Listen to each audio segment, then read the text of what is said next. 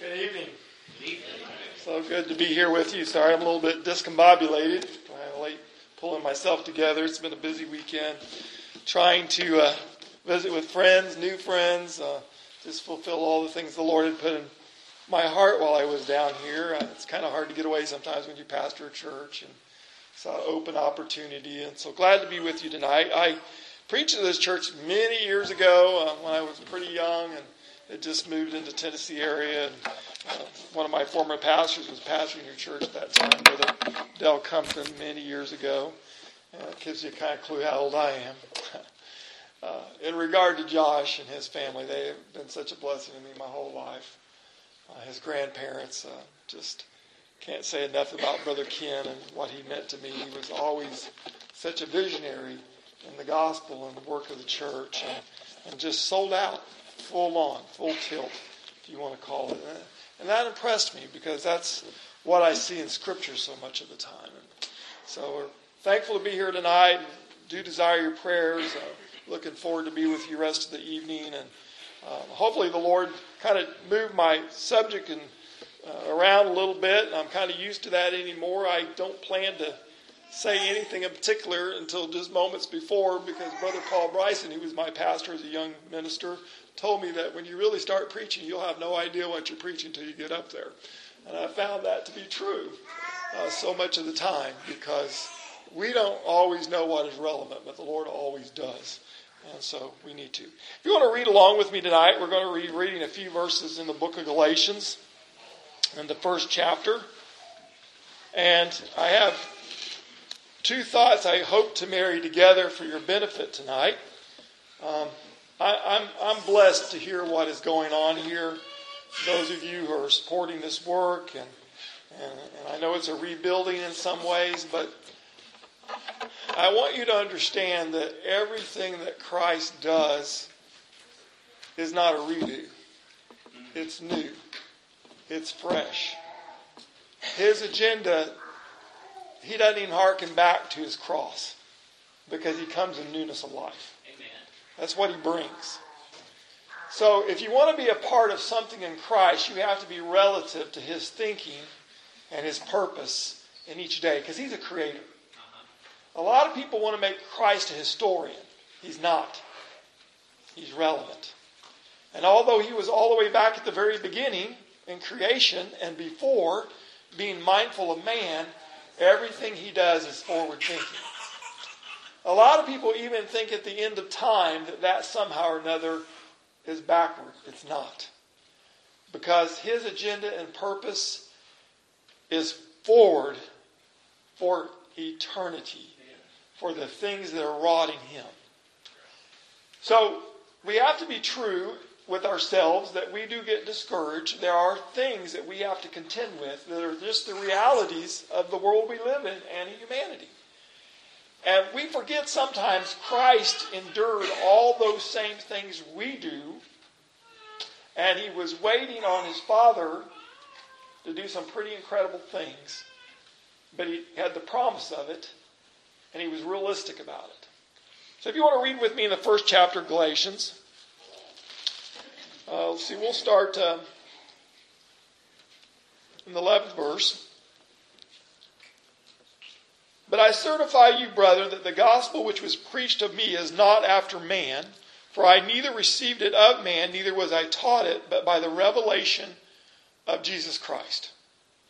For ye have heard of my conversation in time past in the Jews' religion, how that just that beyond measure I persecuted the church of God and wasted it, and profited it in the Jews' religion above many my equals in mine own nation, being more exceedingly zealous of the tradition of my fathers. But when it pleased God, who separated me from my mother's womb, and called me by his grace, to reveal his Son in me, that I might preach him among the heathen, immediately I conferred not with flesh and blood, neither went I up to Jerusalem to them which were apostles before me, but I went into Arabia, and returned again unto Damascus. Then after 3 years I went up to Jerusalem to see Peter, and abode with him 15 days. But other of the apostles saw I none, save James, the Lord's brother. Now the things which I write unto you, behold, before God I lie not. And we want to stop there. I want to speak a little bit about this work that God did in Paul. But that work was first done in Christ Jesus. Because he came in flesh, lived in flesh, and was subject to his Father to be revealed in him. And he gave us a pattern. And so he endured all the things of flesh, not only of temptation, but discouragement. Yeah, that's right. I want you to think about that. Capernaum he called his own town in Scripture. And yet very few believed on him. And I want us to just look at a few scriptures tonight, and then we're going to come back to the rest of Paul's writing here for a little bit. When we look in a couple different places, Matthew 13:55, just to give you some background, I want us to think, and what really stirred my mind when I came across this verse, it put me on some research a few months ago, and what stirred me is that Paul was talking about James' brother. I've read that, I don't know how many times, but never thought about Paul spending time with the brother of Jesus, James. And all the years that he had been called to the ministry and was preparing Arabia, really taking the mystery of Christ in the Old Testament and bringing it forward to us, to all that glorious instruction he gave us. He brought us such a beautiful gift. But he only spent that little bit of time with Peter when he came to Jerusalem to start his ministry. And other than that, with James, the brother of Jesus. And he doesn't really tell us how much, but I got a feeling there was quite a bit of it. I don't know if James was going into Arabia or not. The Scripture's kind of silent on that. But I think the reason is Paul was certifying that the things that he thought that was the real Christ, the human Christ, and the divine Christ, he had the right picture. Because God gave him a very great responsibility of painting a correct picture of my Jesus.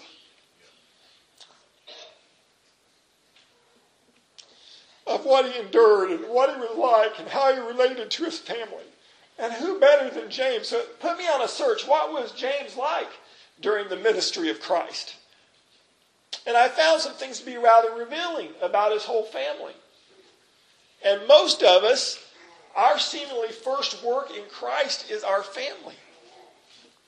People that we love, people we're familiar with, right? And yet what I found about Jesus' family was quite shocking. I knew some of it, but I didn't know the extent of it. I didn't know how people thought about Jesus' family. We all know that his mother was very devoted to him. His father was very devoted to him. His mother was widowed at a pretty young age, and Jesus cared for her. And we know that even at his crucifixion, he told John and others that this is your mother. He gave them charge to take care of her. And not in the sense that a lot of religions want to personify her. But she was a woman that suffered much, maybe more than any woman, for the cause of Christ. And so she's worthy of some expectation. And yet, having known that, I know how dedicated she must have been to the message of Jesus Christ, that she trusted him not only as her good son, but as her Savior and the Son of God. And how she must have been at church at other times because her other children seemingly didn't share the same affection. Maybe it was jealousy, it was world, it was flesh, whatever you want to call it. They just weren't there for him. They just weren't. So in Matthew, the 13th chapter, the 55th verse, and we'll start at the 53rd. And it came to pass that when Jesus had finished these parables, he departed thence, and when he was come into his own country, he taught them in their synagogue, insomuch that they were astonished and said, Whence hath this man this wisdom and these mighty works? They were astonished by his words, by everything he did. But listen to what they said. Is not this the carpenter's son? Is not his mother called Mary? And his brother James and Josias, which just means Joseph Jr., and Simon and Judas? Here was the question. Why did they ask that? Because his testimony was of the Father, but there was no testimony of his family other than his mother. A lot of times we feel like that the work that God has called us to would be greater and better if those around us and even in our own church supported what God called us to. And sometimes they don't. Sometimes they're bumps on a log sitting there acknowledging but not united in worship and acknowledging the great work of Jesus Christ. And it goes on to say, and his sisters. So we know there was more than one. There had to be at least two because it made it plural. And we don't know their names. Are they not all with us? They're right here. And see, the problem is he's doing these great works and nobody from his community, the son of the carpenter, his family, are acknowledging who he is. Folks, most of the time, the people we depend on don't acknowledge our Savior. This is what Jesus was going through. This was the reality of his life. You thought surely by the time he had started doing all these miracles, his family had come on board. But they're asking this in an accusatory tone and question. How many times have you had that happen to you? And if the world doesn't do it, you know they're thinking it, and Satan certainly makes you believe you're weak. The witness is weak because nobody's standing with you. Some of you may be the only one coming to worship at this place in your family. You may be alone. You may be alone. But they were offended in him. And see, this was the whole point. They were trying to dismiss and dismantle the calling of God in his ministry. Although they said, how does he speak this way? How does he do these miracles? And I want you to know something. The world will always reject to them what is obvious because they are opposed to the work of God. They're about themselves. They're not about our Heavenly Father and his Son. And Jesus said unto them, a prophet is not without honor save in his own country and in his own house. We all have heard that. We apply it to preachers a lot of time. We encourage preachers. I don't know that it's very encouraging most of the time. And it can only be encouraging when we know how powerful the witness of Christ was all alone. His witness was all alone. It was between him and the Father the majority of the time. I got a feeling in the early days, especially when his early disciples came around and they were trying to figure and understand what he was and were amazed by him, but they just kind of stood back and their witness wasn't very accountable. Their accountants were full of questions and they had lots of questions for him they didn't really understand. And that's the way a lot of us are. We're standing, instead of coming to full knowledge of the Lord, we're just full of questions. And it looks like doubt to the world. It looks like a lack of confidence. Folks, I believe with all my heart, God honors an intention and purpose. Amen. And if you don't understand who Jesus is, if you're not truly committed, even though you've been saved, and understand that he has a ministry in this world, and you are part of it, yes, how will you ever affect change in the work of Jesus Christ in our lives? How will that ever happen? You can't just dismiss it. The world is looking, and they're looking for an absolute yes. This is the Son of God. Well, Brother Steve, Jesus has died and he went to the cross and he did all this work and he was resurrected, and that is all true. But the witness of him still is exclaimed through us by the Holy Spirit. And you just can't leave it to a written word for them to go read and to sit on a shelf. You are the embodiment of the living Word of God, lively stones in this world. This Word takes manifestation of Jesus through our recognition and acknowledgement of who he is. And folks, he does enough miracles and enough good work every day in our life, even when we don't feel like it, that he deserves something from us. Amen. He deserves something from us.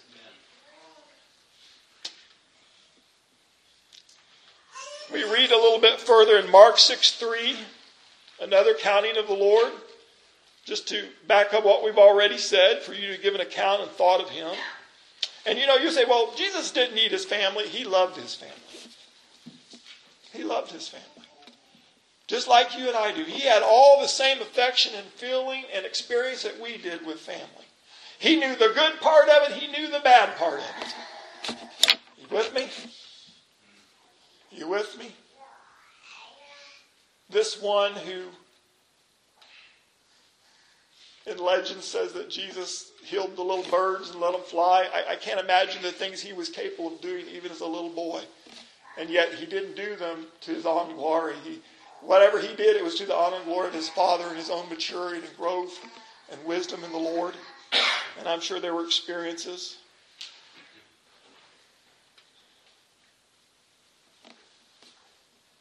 In the 6th chapter of Mark, it starts, and he went out from thence and came into his own country, and his disciples followed him. So he's going to his place of his growing up, his country.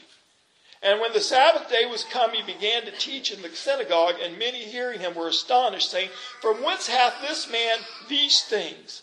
And what wisdom is this which is given unto him, that even such mighty works are wrought by his hands? They had to acknowledge that he wasn't like any other human being they had ever heard of, seen, or know, or hoped to future. That's right. That's the thing we can know about our Christ. He cannot be qualified in any other human term other than the fact he is the Son of God and the Son of David and the righteousness and shining star given to us, promised as our Messiah. And again, to ask the question, is not this the carpenter, the son of Mary, the brother of James and Josias and Judah and Simon, and are not his sisters here with us? And they were again offended at him. But Jesus said to them, a prophet is not without honor, but in his own country and among his own kin and in his own house. He clarified it even greater. He took it specifically to his family. So we know that he had felt and endured all those things. They extended it beyond his brothers and sisters, his cousins, nieces, nephews, aunts, uncles, their friends, other extended family. And we think we're alone. He died on the cross. As far as we know, the only one there of his family was his mother. That's all we have record of. How disappointed he must have been. So we don't get a pass to have a pity party. We just don't. We don't. But we should take courage by his example, by his great love. Most of us, when we can't get a little support and backup from our family, we're done. We just quit. It's too hard. If they don't believe in us, nobody will. His didn't. His did. And he could do no mighty work, save that he laid his hands upon a few sick folks and healed them. And he marveled because of their unbelief, and he went around about the village teaching. And he called unto him the 12 and began to send them forth by two, and gave them power over unclean spirits. So when he sent them forth, the scripture tells us that he departed from them for a while. Most authorities think it was for about 6 months. And he had commanded them to go share the things he had taught them. And they had a lot of questions about that. Well, how do we do this? We've never done this. But they found when they went in his name and repeated his words, that the Holy Spirit witnessed it, and the things that he's told them that would happen, the sick would be healed, the blind would see, the dead would be risen, happened.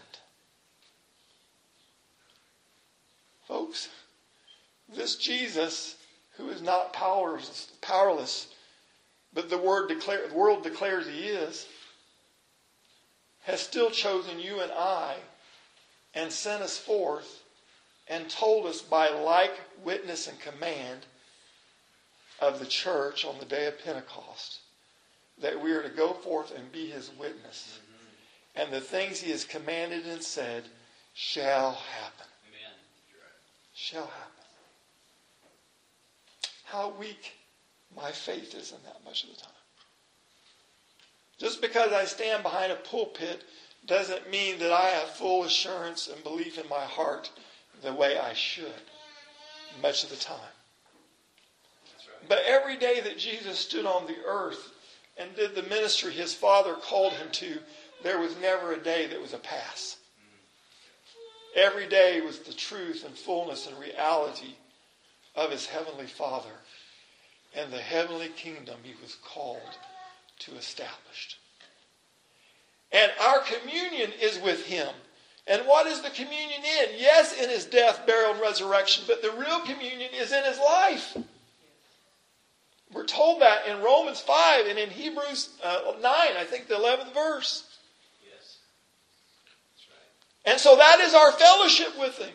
We say, well, we have communion service. What does that mean? It's a picture of our life with Christ in fullness of his resurrection being borne out in us.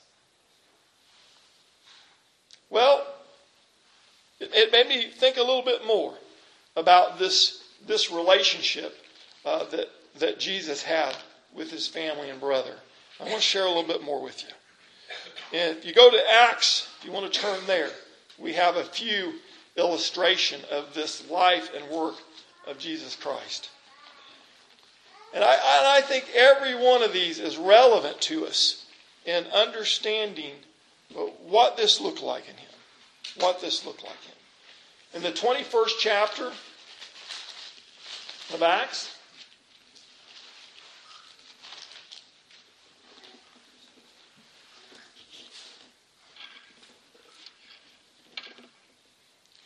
the 8th verse, make sure I got what I want here right correctly. And the next day, we that were of Paul's company departed and came unto Caesarea, and we gathered in the house of Philip the evangelist, which is one of the 7, and abode with him. And the same man had 4 daughters, virgins, which we did prophesy. And again, that's just, I'm sorry, I don't know why I pulled that out just right now. Sometimes I do that, so I apologize. Let's look at Acts 1:14. I think that's what I was going for. I'll think of what it was for in a minute. What I do.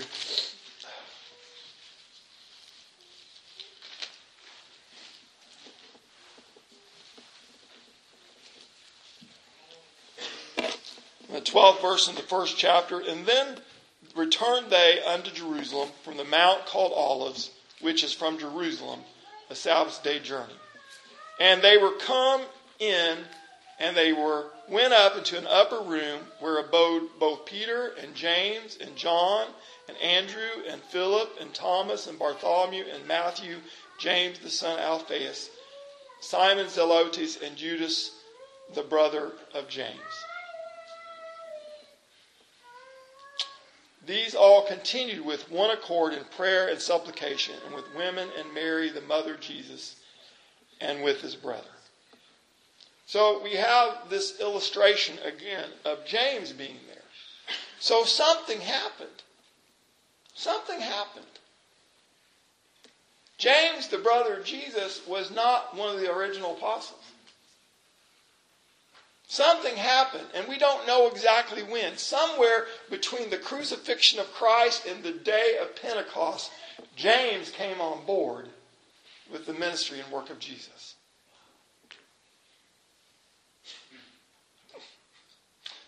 I'm sure Jesus would have loved to have known and seen that as a physical man. But as a Savior, he rejoiced even greater because he was a child of God now. And how the family must have marveled. And I pray and I hope my continuing is as James came to fullness of understanding who Jesus was as not just his brother, but as the Christ, and saw this great witness. And from accounting of Scripture, we know that he saw him. He saw him resurrected in the fullness. I believe, personally, that means James had to have gotten saved before Jesus was resurrected. Or sometime before he appeared, while he was appearing to the others. Why? Because we have no accounting of anyone during that period who was saved until the day of Pentecost. And if there was, it had to be by the same merit of everybody else. They hadn't seen him. They believed upon him by faith, because, folks, that was the picture of the new covenant. When Philip was told that Jesus was alive and he was risen, he said, I will not believe until I have touched the nail scar in his hand and seen the riven wound in his side. Remember what Jesus said? But he was already a child of God. He had a relationship with Jesus. And he said, Philip, blessed art thou. But more blessed are those who have not seen and do yet believe. So, it's wondrous to me what James was thinking. How he must have sorrowed in his heart for all the times he doubted Christ during this period. And yet I have to think, just like Paul, oh, how great was his witness. I got a feeling James, because of what he had been guilty of, when he heard about Paul, this man who had persecuted the church, this man who had identified with the Savior that loved him beyond the grave, that he had a great heart for Paul and an acceptance of him unlike hardly any other, because I think he felt like a malefactor, one who had persecuted Christ in his doubt. Folks, many times people who've grown up around the church, around the saints, and had such a hard time, I often wonder, why do they struggle so? They've been around it for so long, but I want to tell you, they feel a little ashamed. Even though God has saved them, he's given them new lives, he's forgiven them, because they feel the weight sometimes of the evidence of their lack of doubt in all those that love the Lord and are dedicated to him. Now I want you to think about what that means. We have to reinstate into them that this Jesus is big enough to understand that situation. And if he endured it with his own family, certainly he can endure their lack of belief. And he only had one purpose, no matter how long it took, no matter what they went through, that they might be his. So much of what we do as the people of God has way too much to do with the flesh and not the spirit man. Amen. And when I say that, I want you to think about this. We often we just get turned around on it. It's a fleshly, natural behavior. We think in a very natural sense. Everything in the service of God is something that relates to the nature of who we are. Folks, that's not what we're called to. We're not called to relate to the nature of us. If Jesus had been called to relate to the nature of his flesh, he may have said, James didn't believe me while I was here. My own brother. Why would I forgive him now? He may have said that about everyone that he witnessed to. And my belief and expectation is there are many who doubted him and did not believe upon him. But on the day of Pentecost, when the Holy Spirit witnessed through the preaching of Peter, there was a great effect. And they repented and were sorrowed and saved. And we know 5,000 and their families. And again, in another accounting, 3,000 and 4,000 were saved and baptized and added to the church. Folks, it doesn't matter when or how long. It matters in the purpose and intention and understanding we have of the work of Jesus Christ and how we work to display it, because we are such benefactors of his mercy and grace, and we want it for others because they're just as unworthy as we are. I want you to get that. They're just as unworthy as we are. I was very young when I got saved. But boy, the 3 days that I couldn't have full confidence and I battled with the Lord, I was ashamed at some point in time, but so glad He put mercy on me. I read an accounting of a man up in Alaska, and he had heard a great message of the redeeming work of Christ, and all he had ever known was an accept Christ, a philosophy Christ, a historical Christ, but he wanted this living Christ that this preacher preached about, and he wanted it. And he knew that the man was severe enough, and he had been diagnosed with cancer and only had a few weeks to live. He contacted this preacher. This preacher left what he had in his church and his responsibility, and he went up to Alaska. And it was a far journey. And he went up there and he met with the man, and he said, "Are you really," and before he went, he said, "Are you serious about coming to the Lord? Have you turned your back on this world?" He said, "I have nothing left, and my only hope is this." And he wasn't praying to be healed. He just wanted to know this mighty Jesus that had seemed to escape him for so long. And the witness of this preacher had confirmed in his heart that he was real and alive and wanted to be his Savior. The man had done a lot of awful bad things. He couldn't seem to get over the things that stood between him and the Lord, and his doubts of many years and pushing away the opportunity to come to God. They spent 14 hours a day in prayer. That preacher believed in a real Jesus. It was just as if he was right there and they were waiting for the healing. Talk about a weariness of the flesh. A doubt that could come in. And that's where we get weary with our families, don't we? We start to doubt a lot of things just because of weariness of the flesh. The trial of it sometimes.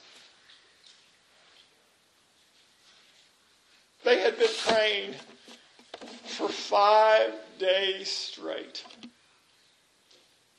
I have no doubt the man was exhausted, but I have no doubt that he was praying in his bed much during the night. And they just wouldn't give up. The preacher was going to have to get on a plane and fly back home the day after next. That last day, late in the hour, that man found the Lord. He found the witness of a real Jesus.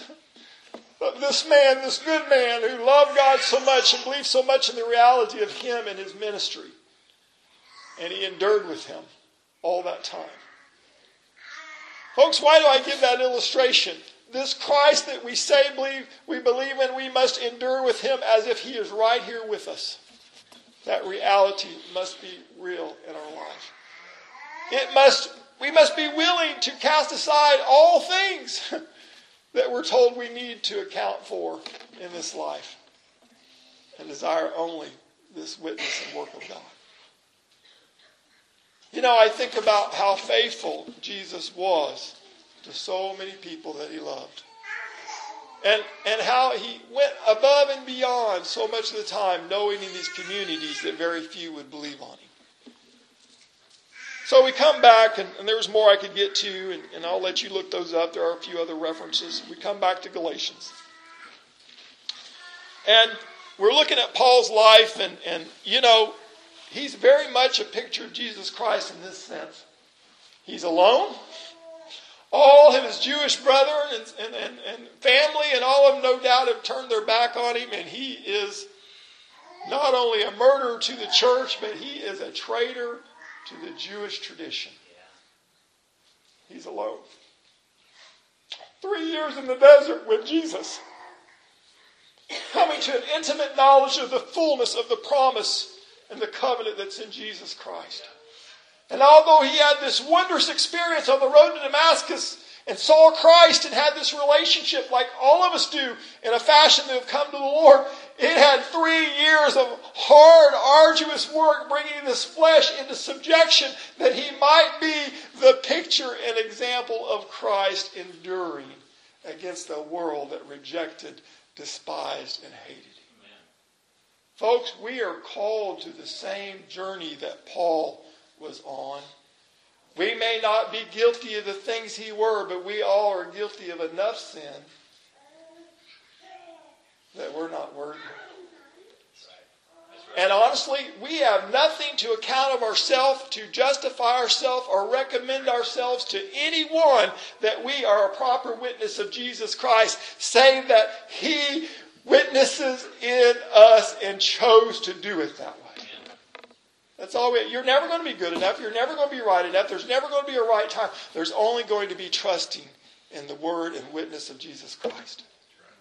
And Paul brought that full forward. He had to dismantle the law and the fallacy of the Sadducees and the Pharisees in every sense of the world, of the economy, of not only the current Jewish state, which was so far from even the promise of the Old Covenant. And folks, we're doing the same thing today.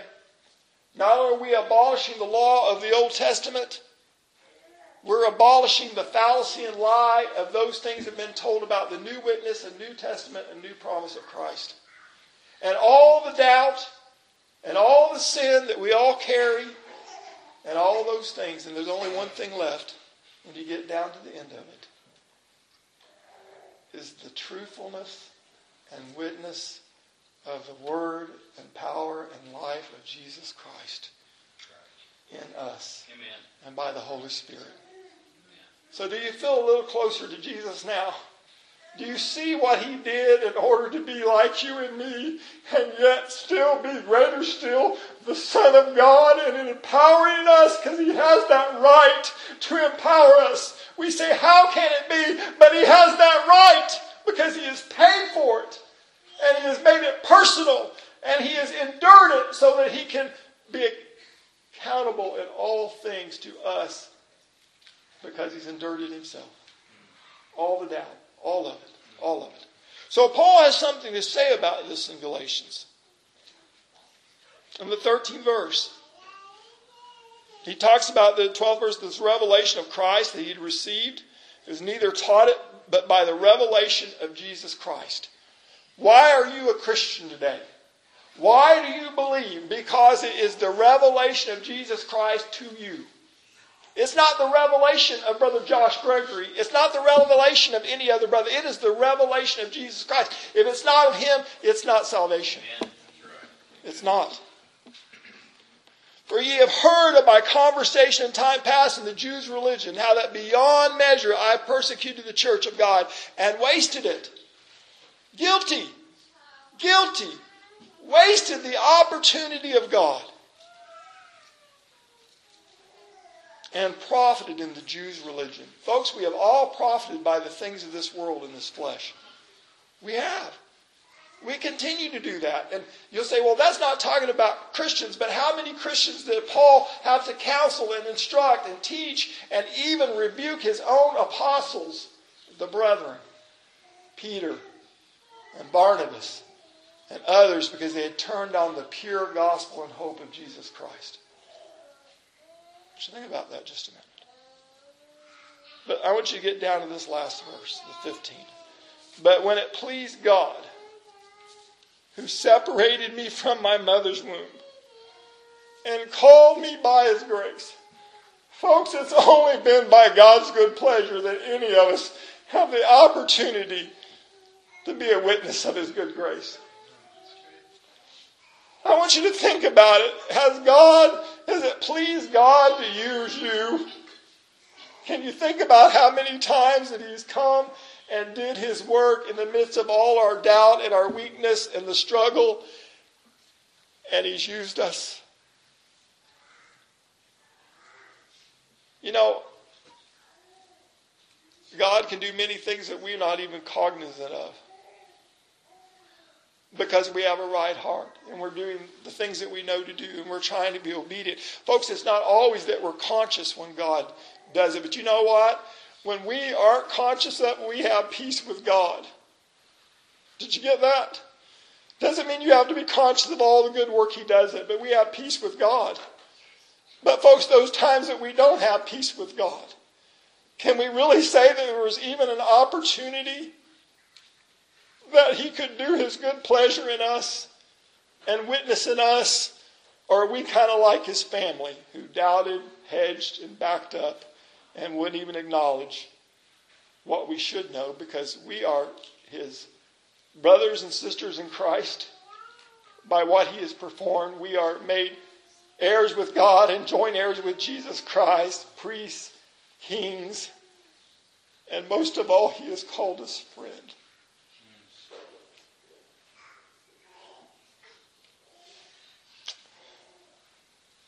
I want it to be that God is pleased with me. And listen, here's the point. 16, they're to reveal his Son in me.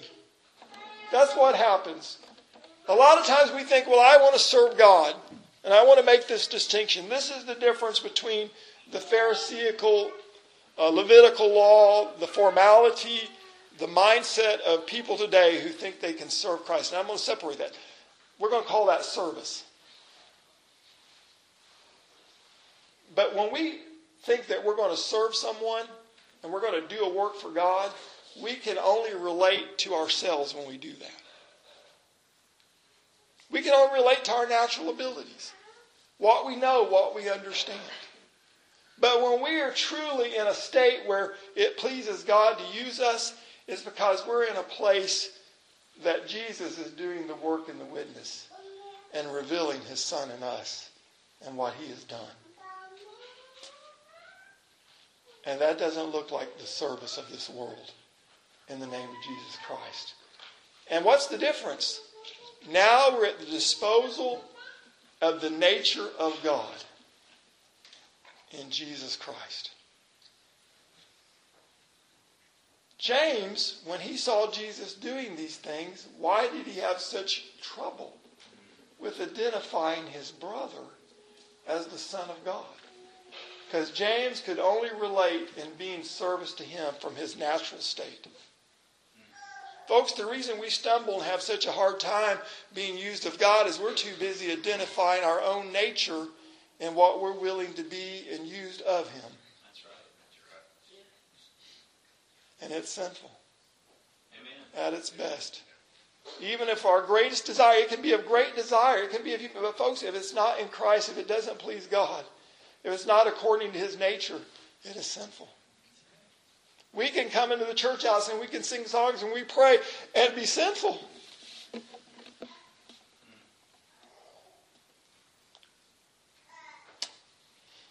My desire for all of us is it pleases God to display the righteousness of the Son, to reveal him in us to others, that Christ may be known, and it would reject the weakness of our flesh and our fleshly relationship. That we would truly be the witness and purity of the Spirit of God. This is what Paul's fighting for. This is what he's trying to explain. That I might preach him among the heathen. Immediately I confer not with flesh and blood. Every one of these statements is a colon. It's like a train clicked together. Now I want you to think of that. I want you to hear this again. To reveal the Son in me, that I might preach him among the heathen, colon. Immediately I confer not with flesh and blood, colon. Neither when I went up to Jerusalem to them which were apostles before me. Well, I thought that Peter had to confer with definitely the apostles in the church. No. The ministry of Paul was higher. The calling in Jesus Christ that he reveals in us is even higher than submitting to the apostles that Jesus appointed in the church. Folks, so much of the time we go, well, I don't know how my church would feel about that. I don't know how in our culture they would react if I let the Lord be revealed in me in a way that they're not used to.